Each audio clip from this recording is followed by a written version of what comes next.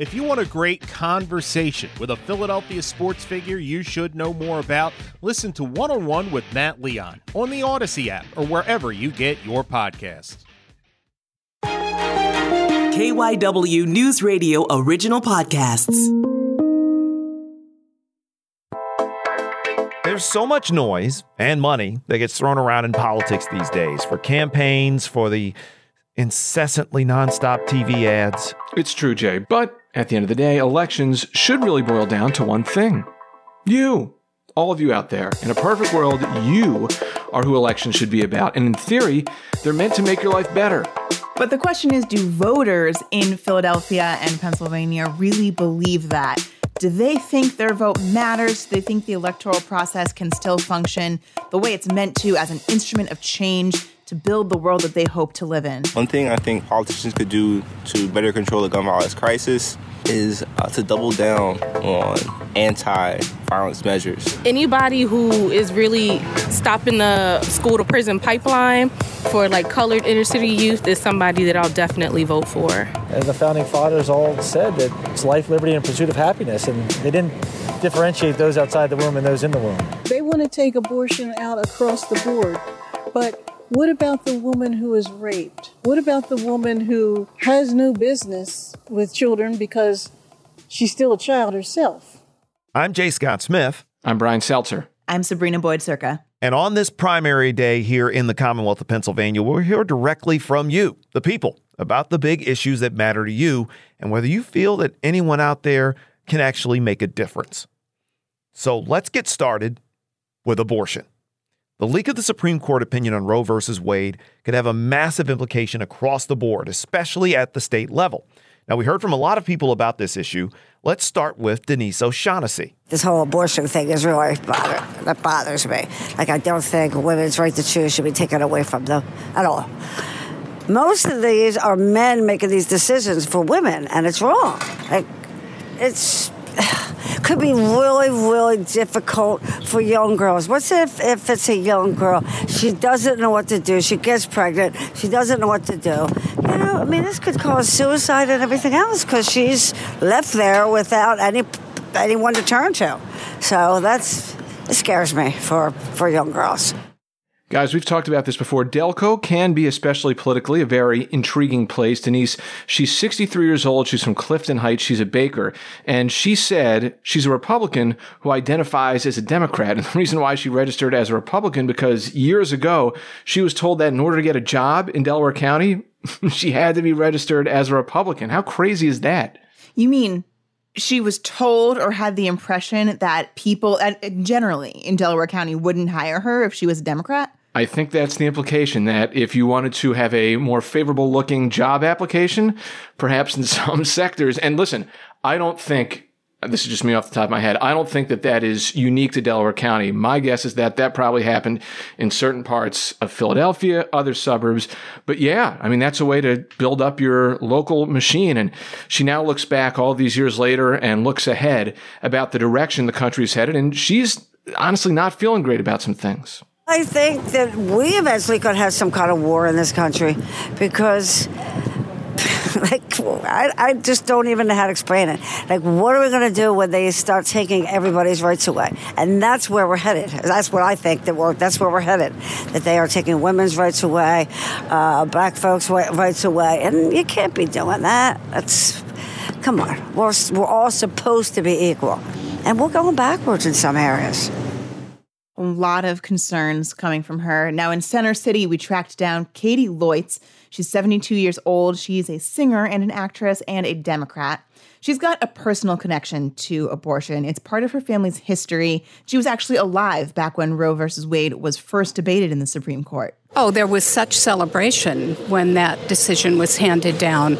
I have an aunt whose mother died when she was 6 years old from an illegal abortion. This goes back to the 1920s, maybe even earlier. And I was always sympathetic to her plight. She grew up without a mother because her mother was not able to prevent carrying a pregnancy through to term And they couldn't afford it. There was no way they could afford another child, so she ended up orphaned. It's horrifying. On the flip side, the pro-life supporters have been galvanized. They've been inspired. Also, they're very motivated. And as often you would expect, they're not budging on their stance. So here's Paula Terreri. She's a member of the pro-life union. And KYW's John McDevitt talked to her the day after the Supreme Court leak went public. I did a lot of crying last night when it was first. I don't like the leak, so don't misunderstand me.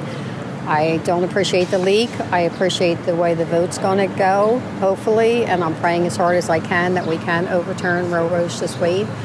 I was on the phone all night and all morning trying to explain to a lot of voters what this really means, and this means that 100% you have to vote pro-life without exemptions.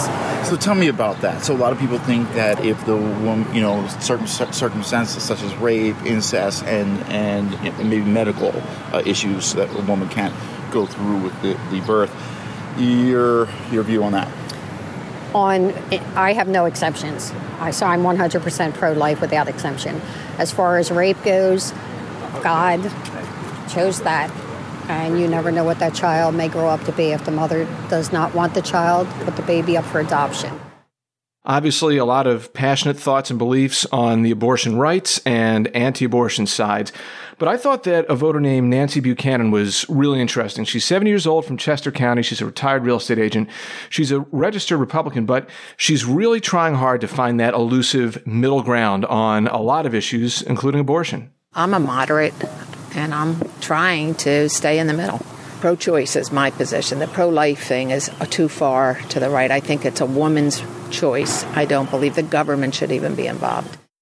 So I think Nancy represents probably a storyline farther down the road in November for the general election. What's going to happen in some of these purple areas where representation on the Republican side for moderate thinkers out there can't be found? Abortion is an issue that has ramifications everywhere, not just here in Pennsylvania, but across the country. But in the city of Philadelphia, another major issue is crime and gun violence, which is on a lot of people's minds. We'll talk about that and hear what voters have to say coming up.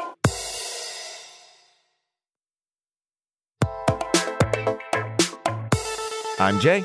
I'm Brian. I'm Sabrina. As of yesterday, the start of this week, there were 176 homicides here in the city of Philadelphia in 2022. Now, that's an astonishing number, but it's actually 10% lower than what it was this time last year when we had a record number of 562 homicides in 2021. Now, Ahmad Mitchell spoke with John McDevitt about how and why he'll have gun control in his mind when he heads out to the polls. They hear gunshots every day, or their family members have been killed, or they're afraid to go outside. All of these things contribute to what I think you meant by the culture of gun violence. And, while I'll call it something like just fear and paranoia, it does feed into that culture of of really hopelessness and feeling like that's normal, and it's not.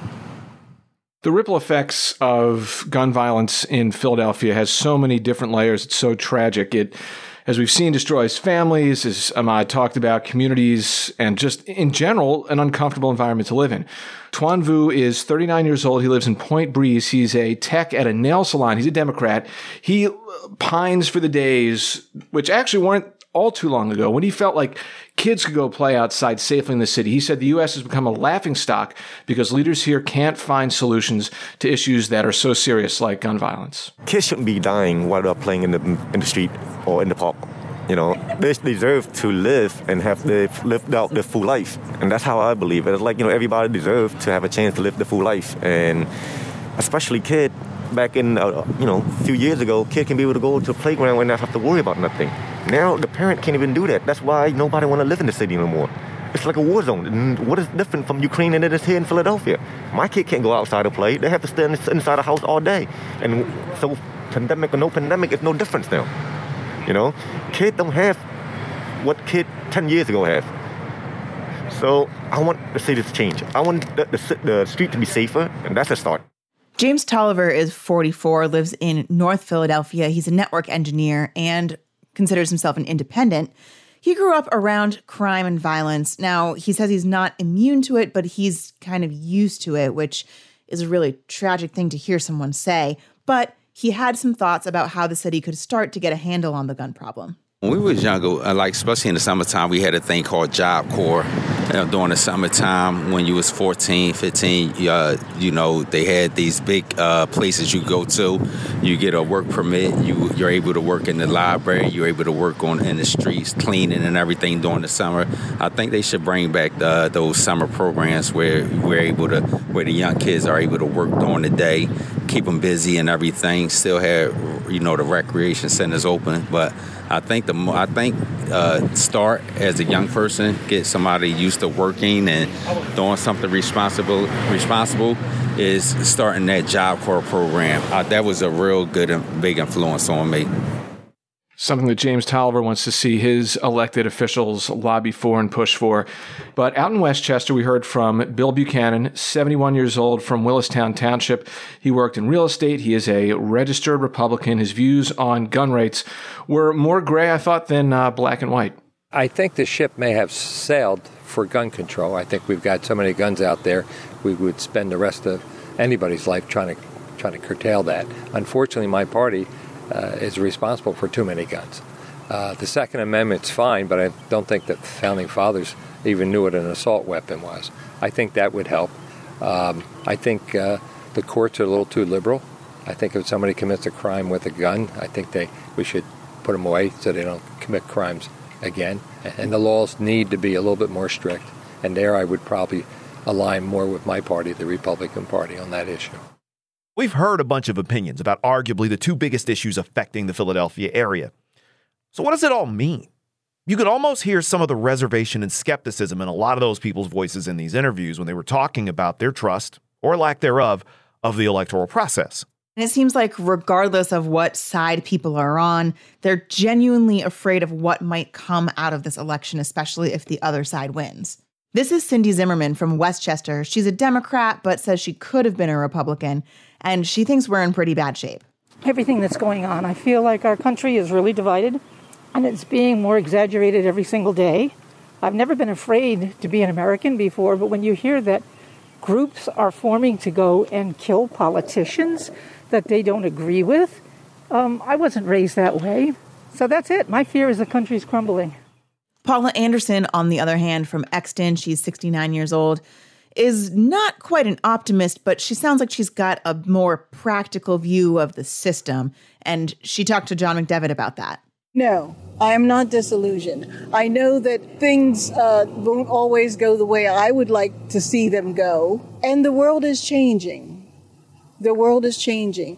I think that it was much easier when we didn't have social media. A lot of people think that it's easier because of social media, but I don't think that it makes it easier. I think it makes it harder because you have too much to look at. Too many people who like to put negative stuff out there. I don't like the negative stuff that the mudslinging that they're doing these days. You're a registered Democrat. Yes. Do you ever do you split your ticket ever? Yes. There are good Republicans and there are bad Democrats. I'm not a dreamer about that. Of all the interviews that Hadas Kuznets and John McDevitt got for this podcast, I think for me, this was actually the one that scared me the most. 25-year-old Natalie Simonek from Manayunk. She works in healthcare. And I guess let's just listen to her chat with Hadas. How often do you vote? I've never voted. Are you registered? Yes. And you've registered but haven't voted yet? Yeah, correct. Okay. How important are elections? I would say pretty important. But you don't vote? But I don't vote. Yeah. Is that... What would it take to change that, if anything? I guess the candidates presently. What about a candidate would inspire you? Someone who actually does what they say they're going to do. Is there a reason why you don't vote or are not interested in elections? I feel like I just don't know enough, and I'm not really trying to know enough, I guess. I mean, I'll be honest. I do kind of get where Natalie's coming from with some of those comments. Like, listen, if you think that elected officials don't have the power to change anything, like I think that probably there are some people who feel like that, who feel a certain sense of hopelessness when it comes to our political system, and for good reason. But I would also say, like, come on, like, put it upon yourself. I'm getting on the soapbox. Educate yourself and make some decisions. Like, I think, a lot of people say this. If you are going to complain, you should probably make your say. And if you don't make a say, then you have no right to complain. The thing that got me there is she said she has no interest in learning. Yeah. Listen, I know some people who have that stance. And from what they've said to me, they don't really come from a stance of thinking that the people who are elected don't have the power to change things.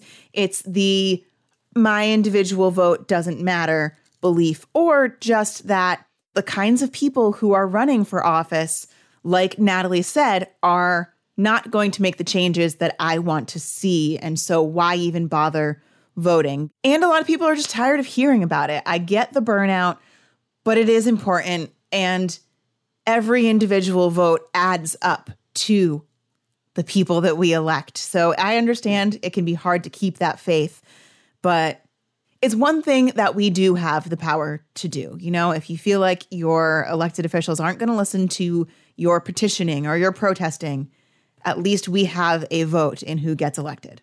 It's the thing where I just think about growing up in a black household where I've heard the stories of the things my grandfather went through just to be allowed to, just to get the chance to vote. And it's saying you have no interest in learning. I think that bothered me more than anything else hearing that. Now, if you are interested in learning more about the candidates in the Pennsylvania primaries, you can check out the show notes for links to articles about all the races that are happening on this primary Tuesday. We've also got our Voter Voices series featuring some of these people that you've just heard. And big ups and much thanks to Hadass Kuznets and John McDevitt for getting out there and talking to the people that you heard in this episode. I'm J. Scott Smith. I'm Brian Seltzer. I'm Sabrina Boyd-Circa. That's it for this Tuesday. If you haven't already, get out there and go vote, and we'll see you on Wednesday.